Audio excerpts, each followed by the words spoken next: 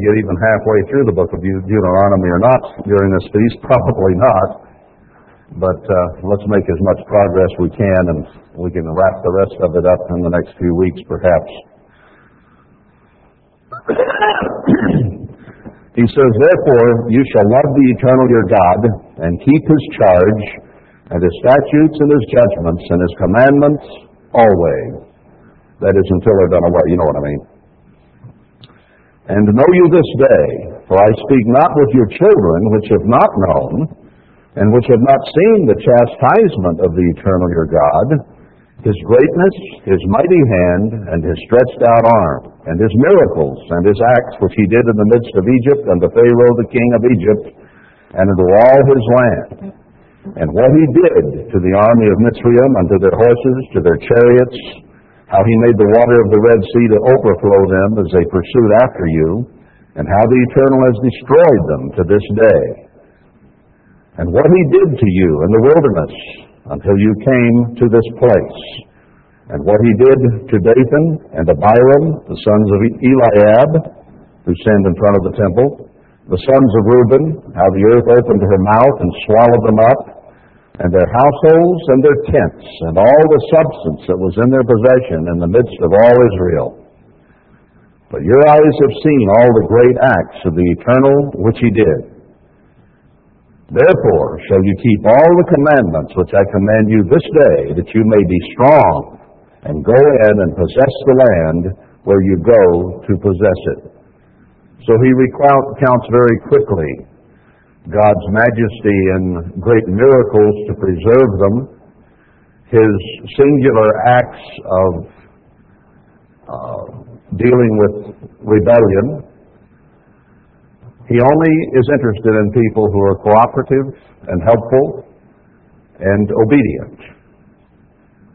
So He did all kinds of things to encourage them toward that end, but then when they rebelled against what He was doing and the leaders that He had set, they were destroyed. So Moses wants them to remember the various elements of what had occurred, so they might get a full picture of how God reacts, what He does, how His mind works. Verse 9, "And that you may prolong your days in the land, which the Eternal swore to you, to your fathers, to give them to their seed, a land that flows with milk and honey." Now there's a very important lesson there for you and me to get, that our days be prolonged upon the earth. Now, it doesn't matter really in the long run, does it, whether you live 40, 50, 60, 70, 80, 90 years on this earth? Because no matter what, it is appointed to all once to die. So when you're dead, all memory is forgotten. You have no memory. The dead know nothing. So it's all over. It's done. Each of you have memories, some wonderful memories of the past, some abhorrent memories of the past. You have experiences that you could sit and tell people about, things that you have done or seen or heard that maybe have inspired you, and yet they're just your memory bank. And when it's gone, you're gone. So what good did it do? There's nothing lasting. As Solomon put it in Ecclesiastes, it's all vanity. I mean, it goes. I look around at things I've done. I have hunting trophies from different places in the world and around the country here. And when I die, they would mean nothing to no one. What's all that hair and fur? Get it out of here. No. Who wants that? It'll mean nothing. When my memory of those events, where I was, how it happened, all the events that occurred, I'm the only one that knows. And when I'm gone, that memory is gone. Just a trivial little example. So we're here temporarily, and it means nothing unless our days can be prolonged. So we're here not seeking this life and just the quality of it and how long we can hang on and make it work. And we have a lot of people in this world that are coming down to the last days, weeks, years of their lives as this life begins to fold up and wrinkle up and fall toward the ground. And their goal is to prolong this physical life as long as humanly possible. It doesn't matter whether it's quality of life. They just don't want to die. They want to spend everything they have trying to stay alive for another week, another month, maybe another year. It's all they have. Now some, I understand, finally get to the point, let me die already. I've had enough. So you can reach that point, but we don't go there very quickly. We want to live. God has offered you and me an opportunity to prolong our life on this earth throughout all eternity. We're not going to heaven. We're going to reign on the earth 1,000 years. But the headquarters of the universe is going to be set up right here in this area.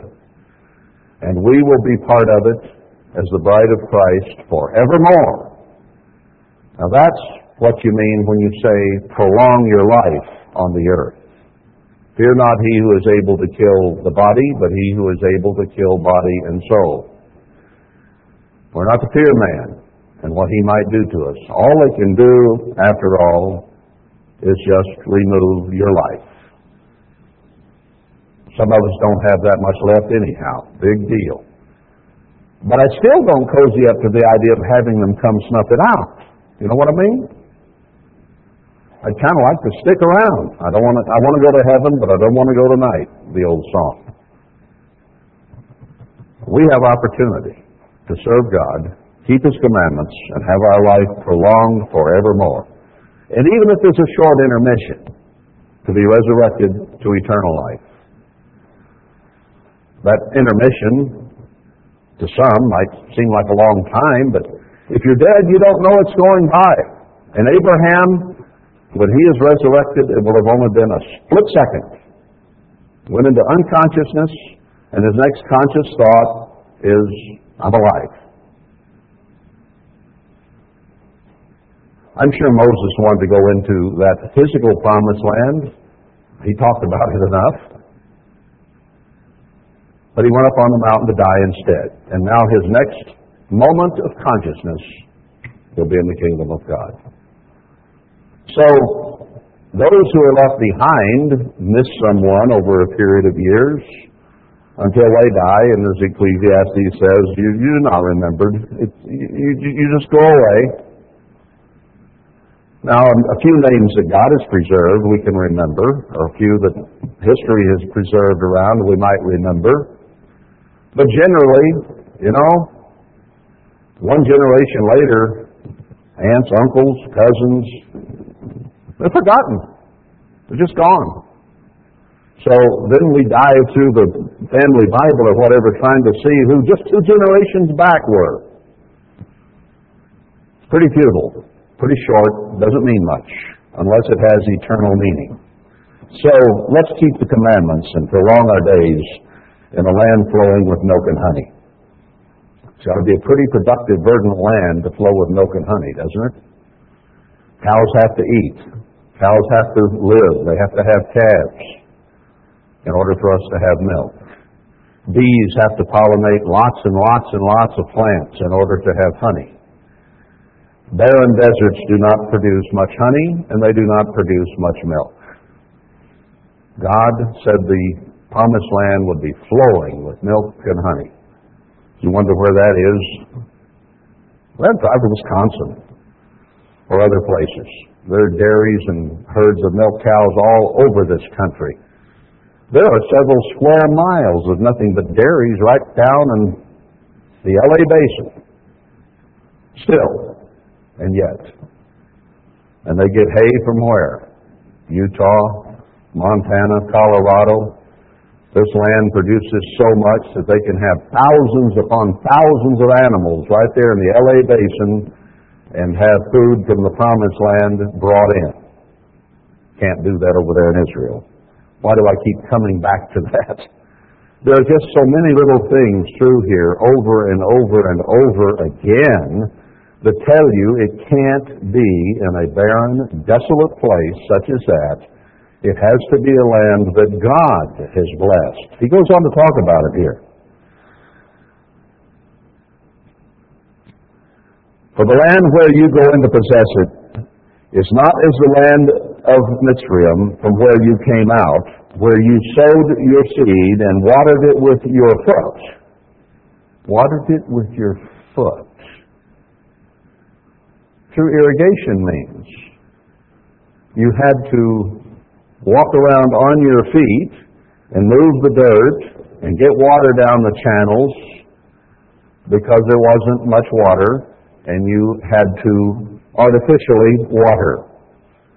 Now, we do a lot of that in America today, but it isn't because of lack of water throughout the country. Most of the country is very well watered. You watered it with your foot as a garden of herbs, like a little family garden, in other words, not big agricultural productivity that they would have in the promised land to come. But the land where you go to possess it is a land of hills and valleys and drinks water of the rain of heaven. You don't have to get it there by foot. You don't have to carry it there to water your little herb garden to try to have some mint or something green. It'll be well watered with rain. A land which the eternal your God cares for. The eyes of the eternal your God are always upon it, from the beginning of the year even to the end of the year. So this land is set aside as something special that has the attention of God. I don't know whether we stole it from this verse or not, but often people refer to the land where they come from as God's country. Doesn't matter where it is, it's to them, that's what it is, because we have an empirical self, and wherever we're from, God must have been there. You know. But nonetheless, this country has been blessed above all countries on earth by Almighty God, and He has looked upon it and taken care of it. It is us that have despoiled and polluted it. It is getting less and less rain all the time. We're having less and less productivity because of sin. But it didn't start out that way. Bad farming practices is what has made a lot of the desert country that is in the Middle West today. Parts of Texas and Kansas and Nebraska and so on. Because when the buffalo were roaming there was grass this high over most of that country. And then we came in and plowed up the whole thing and let the dust blow and had the dust bowl and all that. And we've destroyed the soil with our chemicals and so on. But it wasn't that way. Right here, where this building is, 125 years ago, had grass up to the cow's belly. It was not desert. Old-timers can tell you of that, who as old men today were little children or their fathers told them. It became deserty because of overgrazing.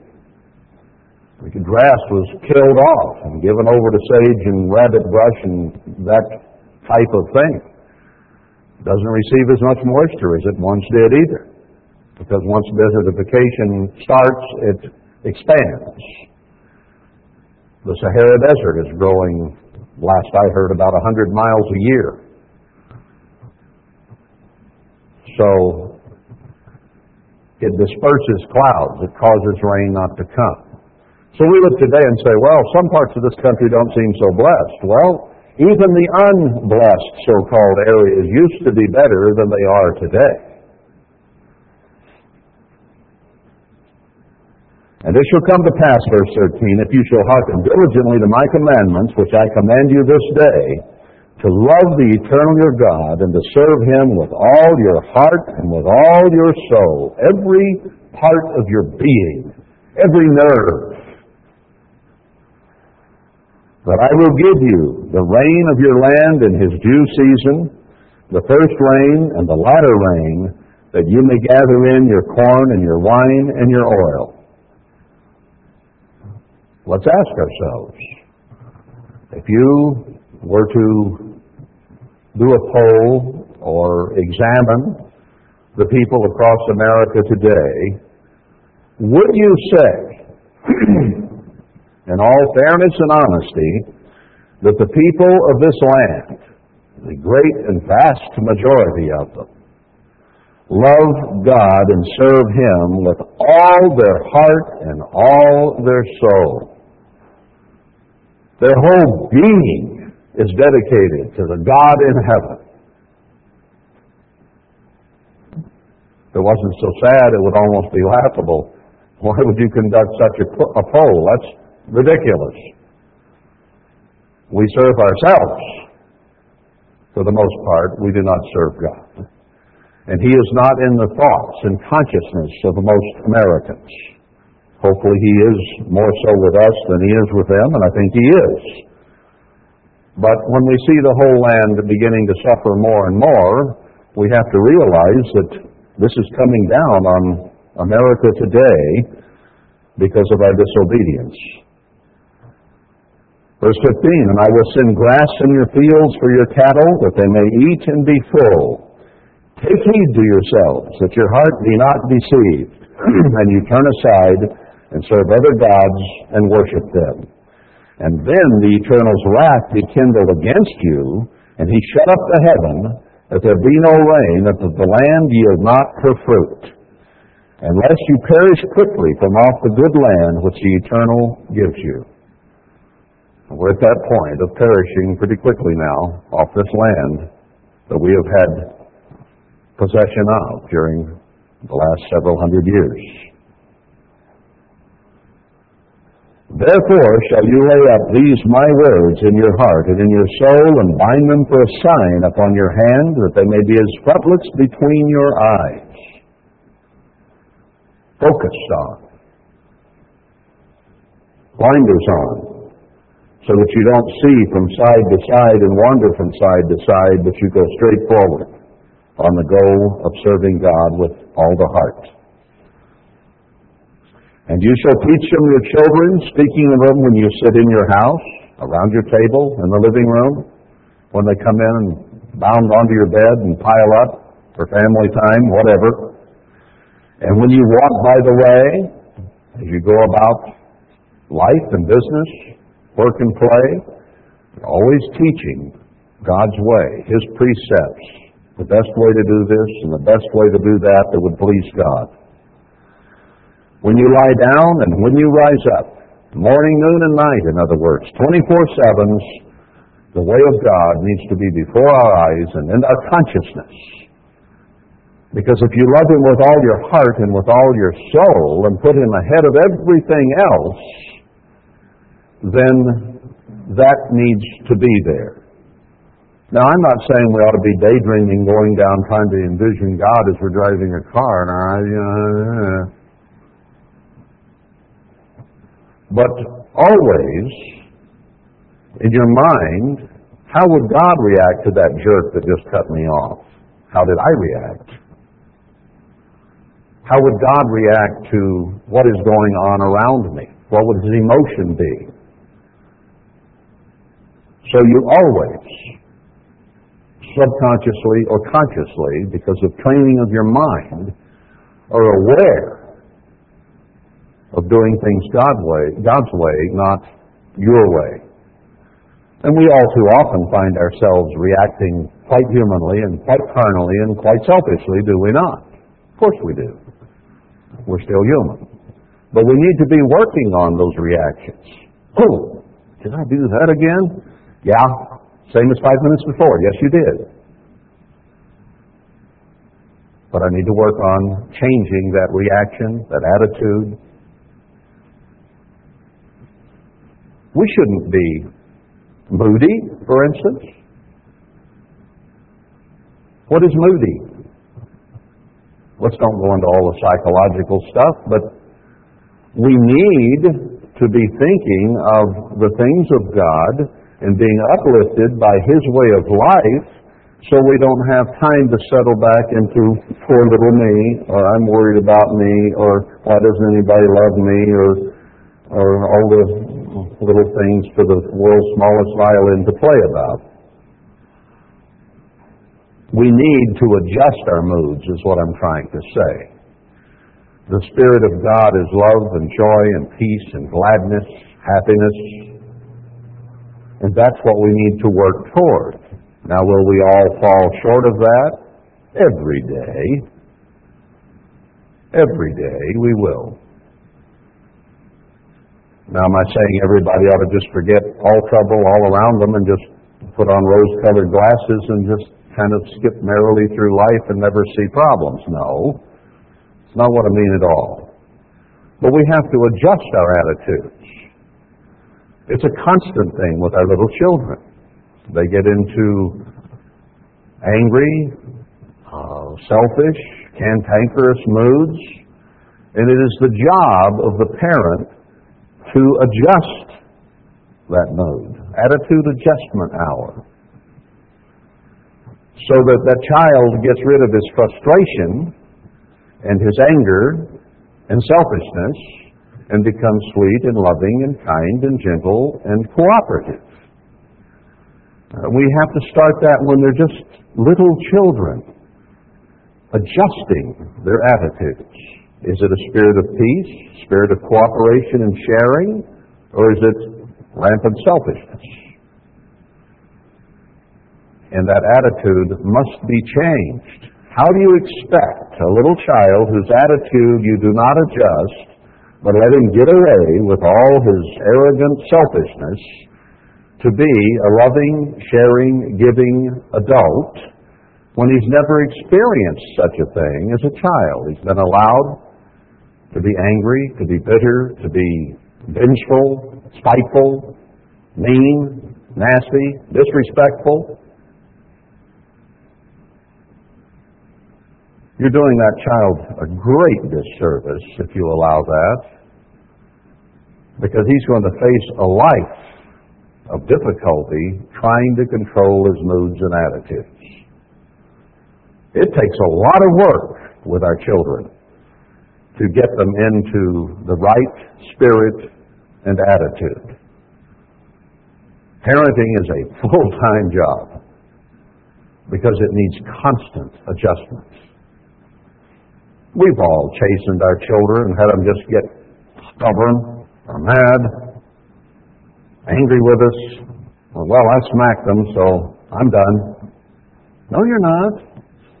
You are not done until that child is humble and meek and cooperative and kind and gentle and sharing and loving.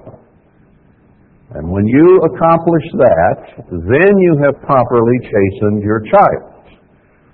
But I've heard many people over the years say, well, I smacked him around a little, I spanked his behind, didn't do a bit of good. No, probably not, because you didn't follow through and finish the job.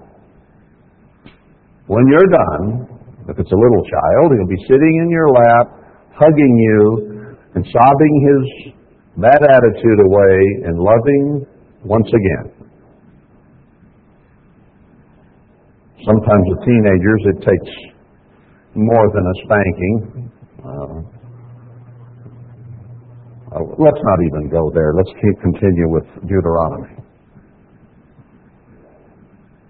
But it's all about attitude and us adjusting our attitudes. Why do we as adults have trouble with our attitudes? Because our parents didn't make us get rid of bad ones and transform into children with good ones.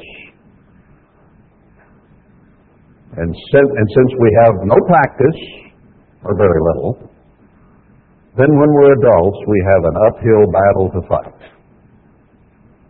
You're not correcting for the infraction, you're also correcting the attitude.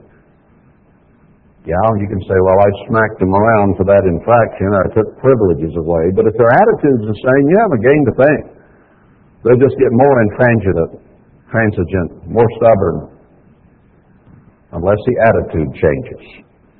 And that's why God chastens you and me, until we be humble, obedient, meek, and say, thank you, Father, for the correction I needed so I can be more like you. You want God's heavy hand of chastening off your neck? Change your attitude. He's more interested in your attitude than anything else. So when he says with all your heart and all your soul, and lay these words in your heart and in your soul, he means your innermost being. Where you live belongs to God, not to you. And make sure that your children learn the same thing. Verse 20, and you shall write them upon the doorposts of your house and upon your gates, that your days may be multiplied in the days of your children in the land which the Eternal swore to your fathers to give them as the days of heaven upon the earth. If we're serving God with all our heart, He will bless us, He will protect us, He will heal us. Our days will be longer and they will be better. You do need to see God in your life. It is not self-righteous to work at recognizing how God is working with you and why you are going through what you are going through, because you might better understand what to do then to resolve conflicts and difficulty and issues between you and God. And if your reactions to God get better, they're also going to get better to people, because you begin to react more like God reacts. Verse 22, for if you shall diligently keep all these commandments which I command you to do them, to love the Eternal your God, to walk in all His ways, and to cleave to Him, then will the Eternal drive out all these nations from before you, and you shall possess greater nations and mightier than yourselves. Notice how often he repeats the same thing over and over about loving God and serving Him and keeping His commandments. And then he'll say, and then God will do this. And if you'll do this, then God will do this. So it all is contingent upon us keeping God's ways, His laws, His statutes, and that will lead to blessing. We did not cleave to God in Worldwide Church of God with all our heart and with all our soul. And that was not good enough for God, so He spewed us out. And now He's trying to, through this chastening, through these trials and troubles, get us to repair our hearts and souls and turn them to Him. And when this is accomplished, He's going to bless us again. And He intends to do it. So do you understand what that means? What it means is, trials, troubles, and tribulations will get harder and closer together until He has our hearts and souls. He has said He'll never leave nor forsake us, right? Therefore, if we're falling short of the mark, if He loves us and is not going to forsake us, He has to do something about it. And all He can do is put on more pressure. So once in a while we say, well, why are we having so much trouble? Why do we have so many trials? Why aren't things better for us? Well, duh. He does not have our entire heart and soul yet. And time is getting shorter. And therefore it must become more aggressive, more difficult, because we're tried in the fire. And just a little flick of a lighter isn't enough fire to get us to change. So it has to get hotter, heavier, and longer. And then maybe it will get our attention. But God isn't going to give up on you and me. You understand that? You're in. Can't get out. You've committed yourself. You're either going to go into the lake of fire, or you're going to go to meet Christ in the air and come back and rule on the earth. There's no way out for us who are baptized, who have put ourselves into God's hands and committed to His way of life. And He doesn't want to lose any one of us. Not even you. Not even me. So He will do what is necessary to get us there. Just as the parent has to keep after the child until the attitude is properly adjusted. And he clings to mom or dad in love and sobbing and tears and smiles, and you can say to each other, I love you. Then's when it's over, until the next episode. But that is what God does with us. And that's what He expects us to do with our children. Don't let them get away with it. What if God let us get away with it, brethren? We'd go right into the tribulation with everybody else. So He put the crunch on the church so that we wouldn't go the way of the world and go into the tribulation with the world. And He tells us, pray that you be accounted worthy to escape all these things. So it's really up to us to a certain point. But once He puts His money down on you, He doesn't want to lose it. Remember the parable? I gave you this much, I gave you this much, why didn't you increase it? Once He puts His money on us, He expects us to produce. You're pretty upset if you go to the track and put money on a horse and he takes the day off. God's not going to let us take the day off. He'll stay after us because He wants us there. And He won't give up. So whatever pressure we have is what we're going to get us where He wants us to be. So the sooner we yield, the sooner we give in, the sooner we're willing to change our attitudes, the quicker the cloud will be lifted. He says it over and over here. Verse 23, then will the Eternal drive out all these nations from before you, and you shall possess greater nations and mightier than yourselves. Something that could not have been accomplished because they are mightier and greater than you will be done because God intervened.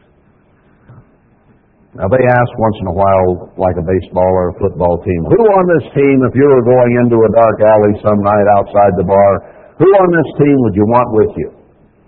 So they'll pick out the biggest, strongest, meanest guy there and say, that's the one I want with me. Do the same. Who do you want with you when the chips are down and the enemies come? I want God. I'm picking God. You can't do any better than that. None of us here can do what He can do.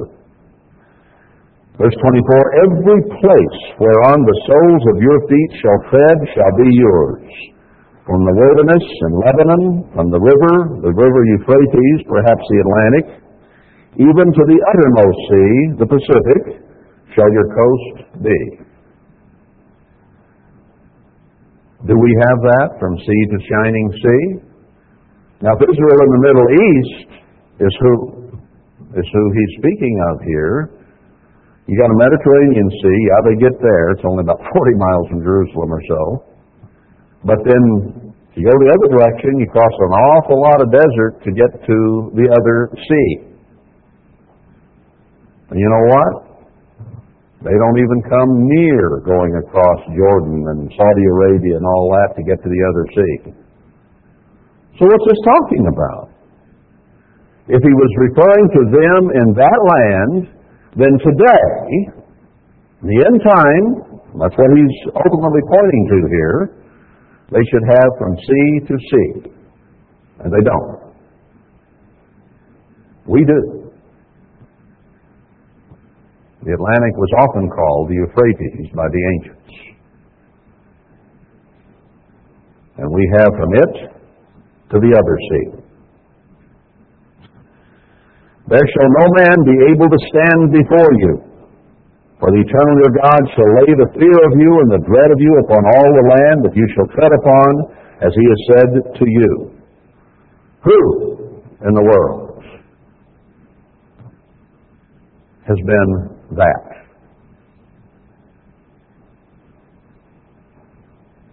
The fear of America has been instilled in most countries, or all countries around the world. Even Russia at her height was afraid of us. How many people are afraid of Israel in the Middle East? Yeah, maybe a few Palestinians and people from Lebanon, maybe. Not much more are truly afraid of them. We became the greatest military might that the earth has ever known, and incidentally will ever know. Well, maybe the beast will for a little while be greater in that sense. The whole world will fear it and worship it. But the armies of man are going to go away. No man would be able to stand before you. Even Germany in World War II. Every land was not afraid to stand before them. We weren't, were we? No. We went over there and with God's help defeated them. Happened. We survived, and the dread of us has spread around the world. I'm not saying it's righteous. I'm not saying we should have done what we did. Don't get me wrong. But that fear and that dread of this military might is there, whether we're righteous or unrighteous. That's the point. 26, behold, I set before you this day a blessing and a curse. A blessing if you obey the commandments of the eternal your God, which I command you this day, and a curse if you will not obey the commandments of the eternal your God, but turn aside out of the way which I command you this day to go after other gods which you have not known. And he repeats this stuff over and over. Why? Because Israel has gone through a cycle of sin and repentance over and over and over again. And we are in the cycle now of sin and far short of repentance. And Jeremiah tells us we will not repent as a nation, and even instruct us not to pray for this nation. Forget it. You're wasting your breath going to God about praying for America. God bless America, we say. Why on earth would God bless America? We kill our babies, we murder, we steal, we do everything contrary to God's way, and even have kicked Him out of our schools and churches and politics and lives. God bless America? You've got to be kidding. I can't sing that song. There's nothing here to bless anymore. God caused Israel or America to repent so He can bless it again. I'm not being unpatriotic and saying I can't sing God bless America. I'm being a realist. There's nothing left to bless, thank you. Repent. Then ask God's blessing. God does not bless disobedience and sin. Sorry. Verse 29, it shall come to pass when the eternal your God has brought you into the land where you go to possess it, that you shall put the blessing upon Mount Gerizim and the curse upon Mount Ebal. Are they not on the other side Jordan, by the way where the sun goes down, in the land of the Canaanites, which dwell in the champaign over against Gilgal and besides the plains of Moreh? For you shall pass over Jordan to go and to possess the land which eternal your God gives you, and you shall possess it and dwell therein, and you shall observe to do all the statutes and judgments which I set before you this day. You know, Moses in a way kind of reminds me of Herbert Armstrong here.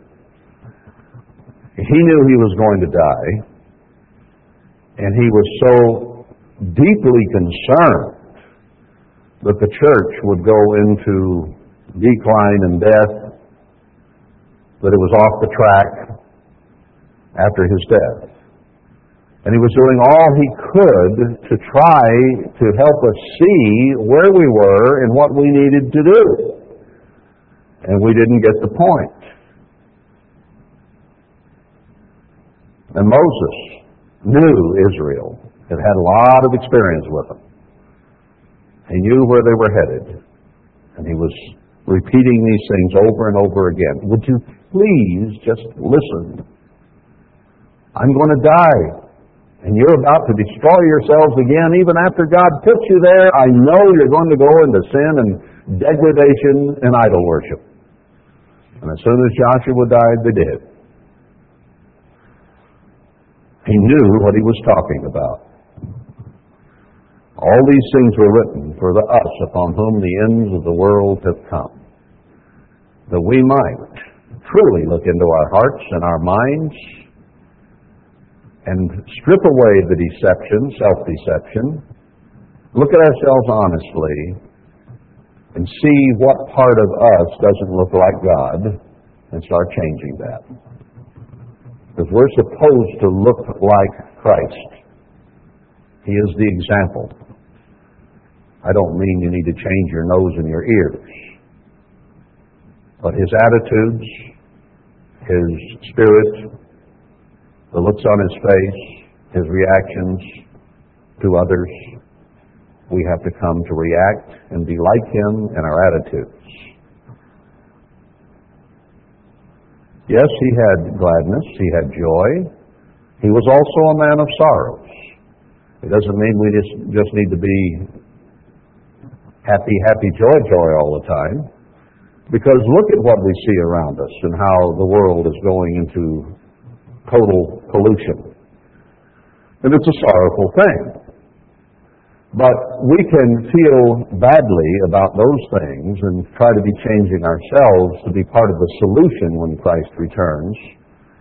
Not just woe is me because of the conditions I'm in, but woe is the world, thy kingdom come, thy will be done. So it's God-focused. Even his sorrow was not for himself. His sorrow was for those he saw suffering from sin.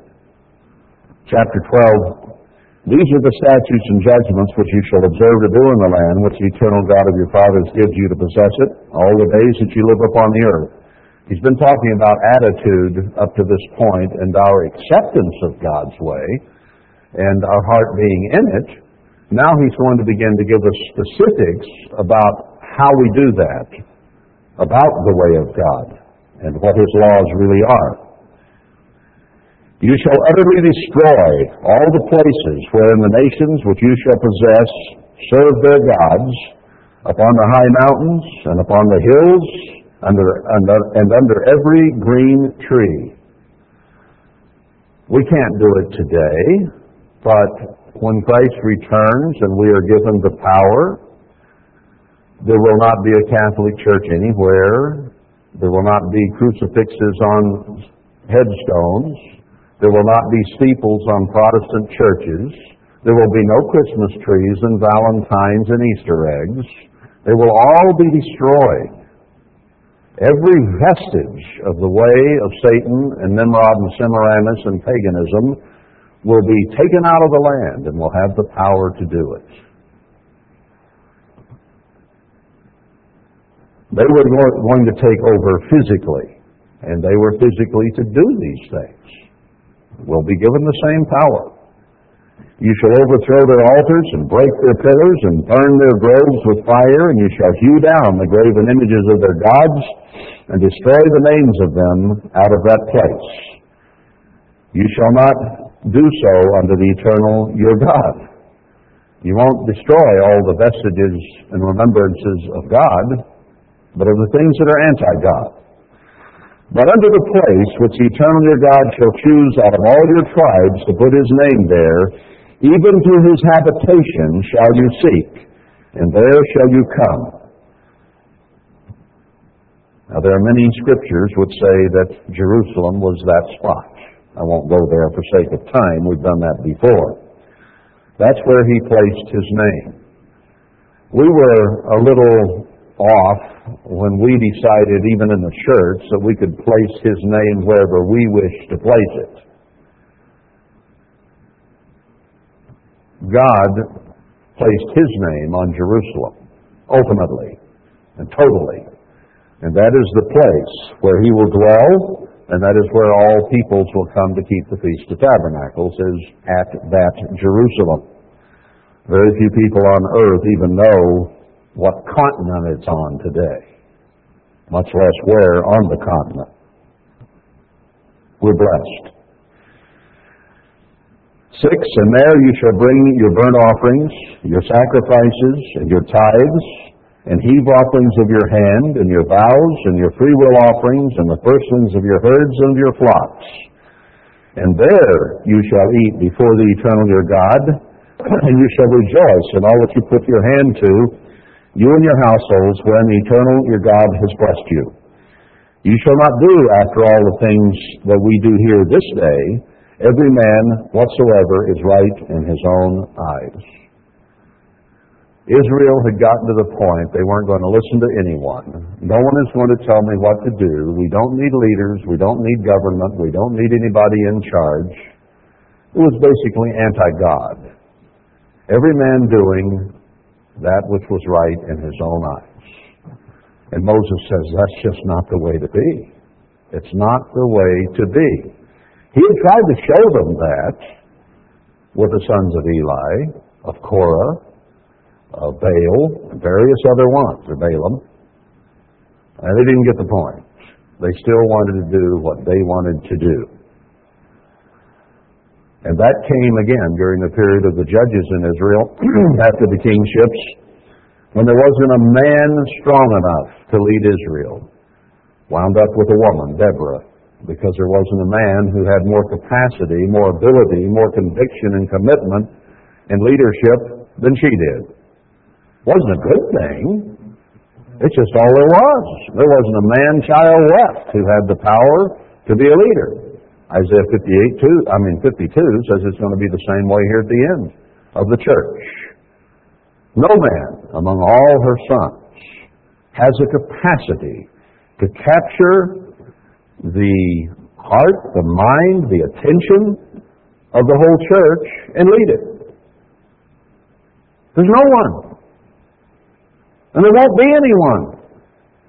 Even the two witnesses, given great power and great understanding from God, are only going to draw the attention of 10%. That's how bad this nation and the church have gotten.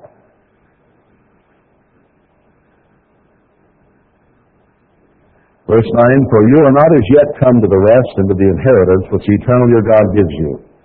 But when you go over Jordan and dwell in the land which the eternal your God gives you to inherit, when he gives you rest from all your enemies round about, so that you dwell in safety, then there shall be a place which the eternal your God shall choose to cause his name to dwell there.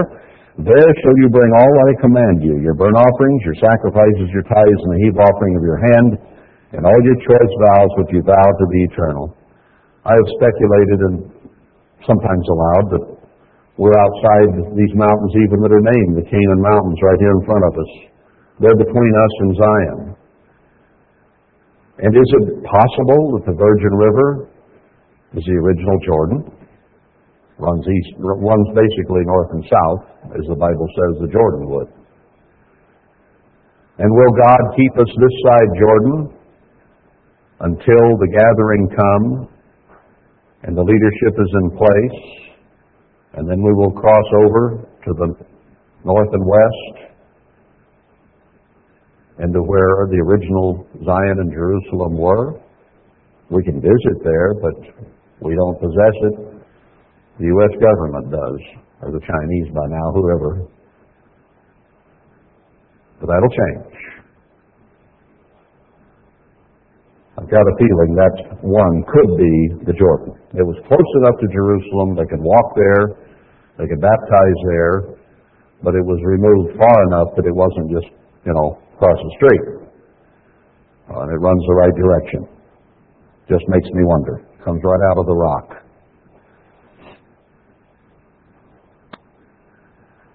"13, take heed to yourself that you offer not your burnt offering in every place that you see." Just wherever you want to go. I think I'll have the feast over here. I think I'll conduct the feast over there. I'll go to Washington. I'll go to Florida. I'll go to Alabama. I'll go to Sri Lanka. You can't do that, brother. We're commanded not to do that. Any place you'd see that you like. But in the place which the Eternal shall choose in one of your tribes, there shall you offer your burnt offerings, and there you shall do all that I command you. Notwithstanding, you may kill and eat flesh in all your gates, whatsoever your soul desires, according to the blessing of the Eternal your God, which he has given you. The unclean and the clean may eat thereof, as of the roebuck and as of the hart. Wild animals, God approves hunting here. We can harvest deer, elk, antelope, whatever, moose, depending on the circumstance, and eat of those things. And it doesn't matter whether the person is in or out, clean or unclean. They can eat of those things. God has put them here for everyone's use. Of course, we can only eat the clean. That's clear from other scriptures. Only you shall not eat the blood. You shall pour it upon the earth as water. The life is in the blood, and we have to show respect to life. I heard the other day, it was on the news, somebody somewhere, I guess, I don't know just where, Wisconsin or Minnesota or somewhere, had just shot 5 moose and left them lay. Didn't even try to harvest them or eat them or anything else, just joy killing, if there's any joy in that. Vanity, pride, showing off, I don't know why. Crazy. But they weren't respecting the life of those animals. They're God's creatures that he made. And even though we may kill them and eat them, we need to respect the life and the creation from God that was there. Pour the blood on the ground, as in that sense, kind of maybe as an offering to God who created that life. You may not eat within your gates the tithe of your corn, of your wine, nor all of the firstlings of your herds or of your flock, nor any of the vows which you vowed, nor the freewill offerings or heave offering of your hand. Now that's speaking to the nation in general once they took over the land. Obviously the ones who lived in Jerusalem would eat within their gates, but most would not. And it even said that the inhabitants of Jerusalem stayed on their own housetops or in their yards or in the streets. But you must eat them before the Eternal your God in the place which the Eternal your God shall choose. You and your son and your daughter, your manservant, your maidservant, and the Levite that is within your gates, and you shall rejoice before the Eternal your God in all that you put your hand unto. Take heed to yourself that you forsake not the Levite as long as you live upon the earth. When the Eternal God shall enlarge your border, remember what it said about sea to sea? They had a small area to begin with, and now we have from sea to sea. God has expanded our border, as he has promised you. And you shall say, I will eat flesh, because your soul longs to eat flesh. You may eat flesh, whatsoever your soul desires. If the place which the Eternal your God has chosen to put his name there be too far from you, you shall kill of your herd and your flock, which the Eternal has given you, as I have commanded you, and you shall eat in your gates whatsoever your soul desires. So they weren't to do it in their gates, but if the distance was too far and they simply could not get there by horse or by mule, if they lived in Kentucky or what's New Hampshire or whatever, and it was out here, they might not have been able to. And in that case, they could do it at home. So there were only 2 places you could keep the feast, at home or in the place that God chose. We're in that area today. 22, even as the roebuck and the hart is eaten, so that you shall eat them, the unclean and the clean shall eat of them alike. Only be sure that you eat not the blood. It says it again. For the blood is the life, and you may not eat the life with the flesh. God gave the life. It's a gift of God. No one can create life but God. Scientists try, and they can't get the job done. Don't know how to do it. So it's respect to God and that which he has created. You shall not eat it, that it may go well with you, and with your children after you, when you shall do that which is right in the sight of the Eternal. So it's a matter of respect to God and his creation, that we don't eat the blood. It's not just that it's unhealthful, people might say. It is a matter of respect to the Creator of life. And only if we respect the Creator of life can we expect to be blessed in earth. 26, only the holy things which you have in your vows you shall take and go to the place which the Eternal shall choose. There, and you shall offer your burnt offerings, the flesh, the blood upon the altar of the Eternal your God, and the blood of your sacrifices shall be poured out upon the altar of the Eternal your God, and you shall eat the flesh. Now, we don't do the animal sacrifices now, obviously, since Christ has become the sacrifice, but the attitude toward Him and toward His Father of ultimate and great respect must be there, more so than it was for the blood of bulls and goats.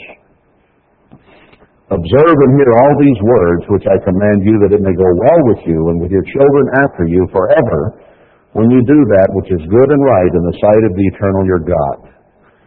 When the Eternal your God shall cut off the nations from before you, where you go to possess them, and you succeed them and dwell in the land. Once you are blessed, take heed to yourself that you be not snared by following them, after that they be destroyed from before you, and that you inquire not after their gods, saying, how do these nations serve their gods?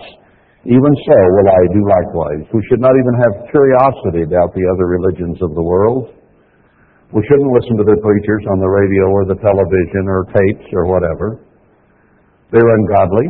They're satanic. They do not understand the way of God.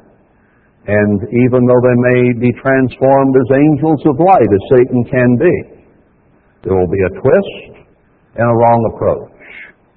And God says, don't go there. Don't even be curious about it. We think, well, it's just so sweet. And they say nice things, and they just talk about loving God. Do not be deceived.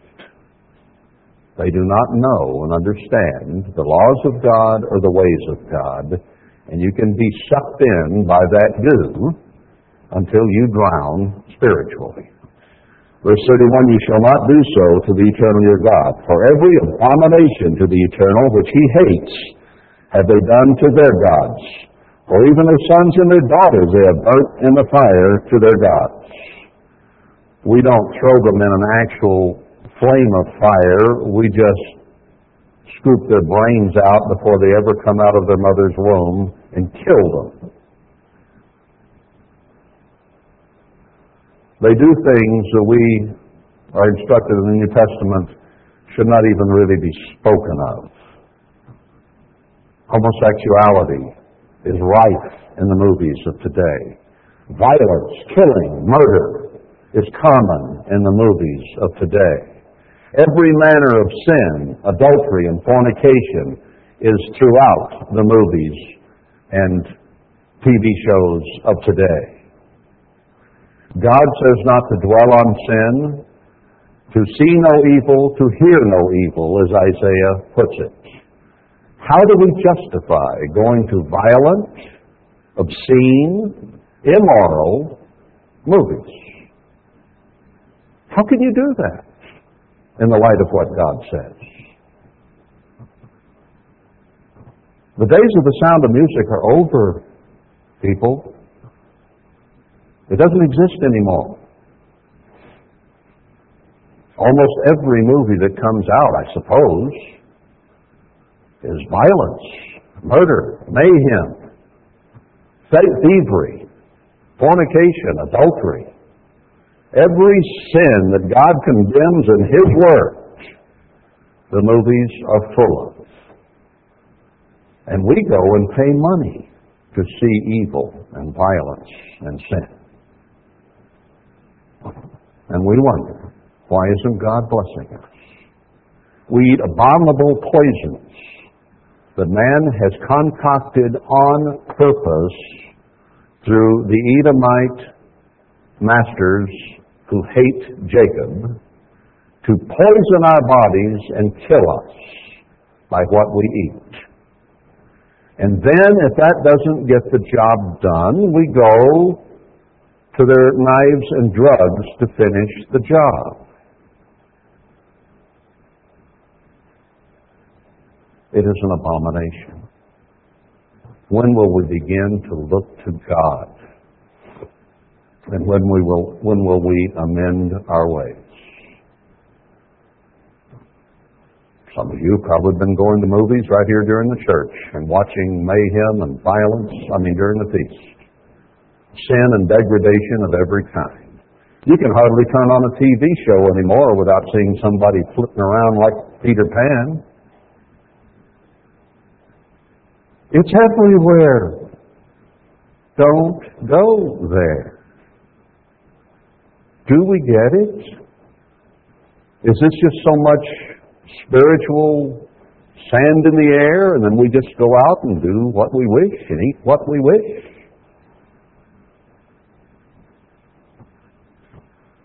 There is nothing at Burger King, McDonald's, Wendy's, In-N-Out, Carl's Jr., name them all. There is nothing there that is worth putting in your body. It is poison. All of it is full of chemicals and poison.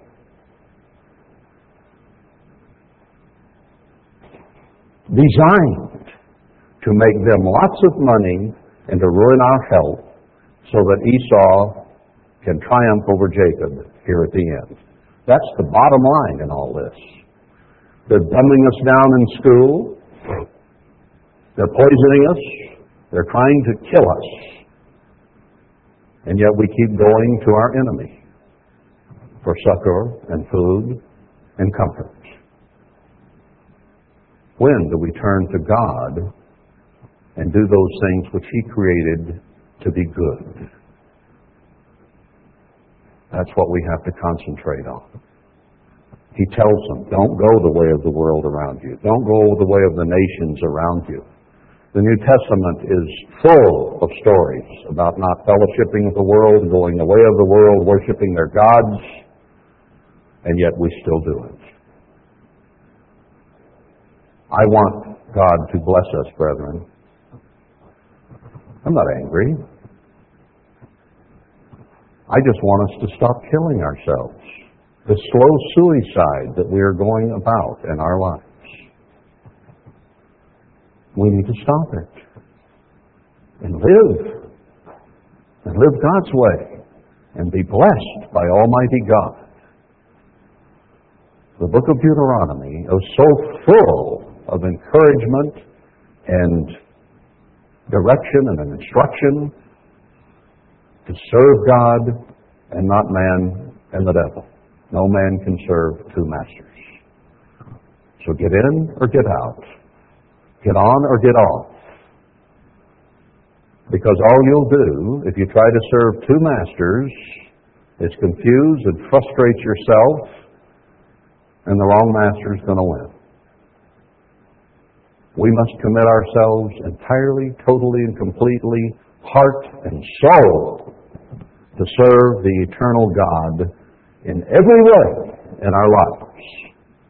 Things that you think are just physical, no, they are not. They have everything to do with our attitude toward the great Creator who made the good things for us and Satan who has made the things to destroy us.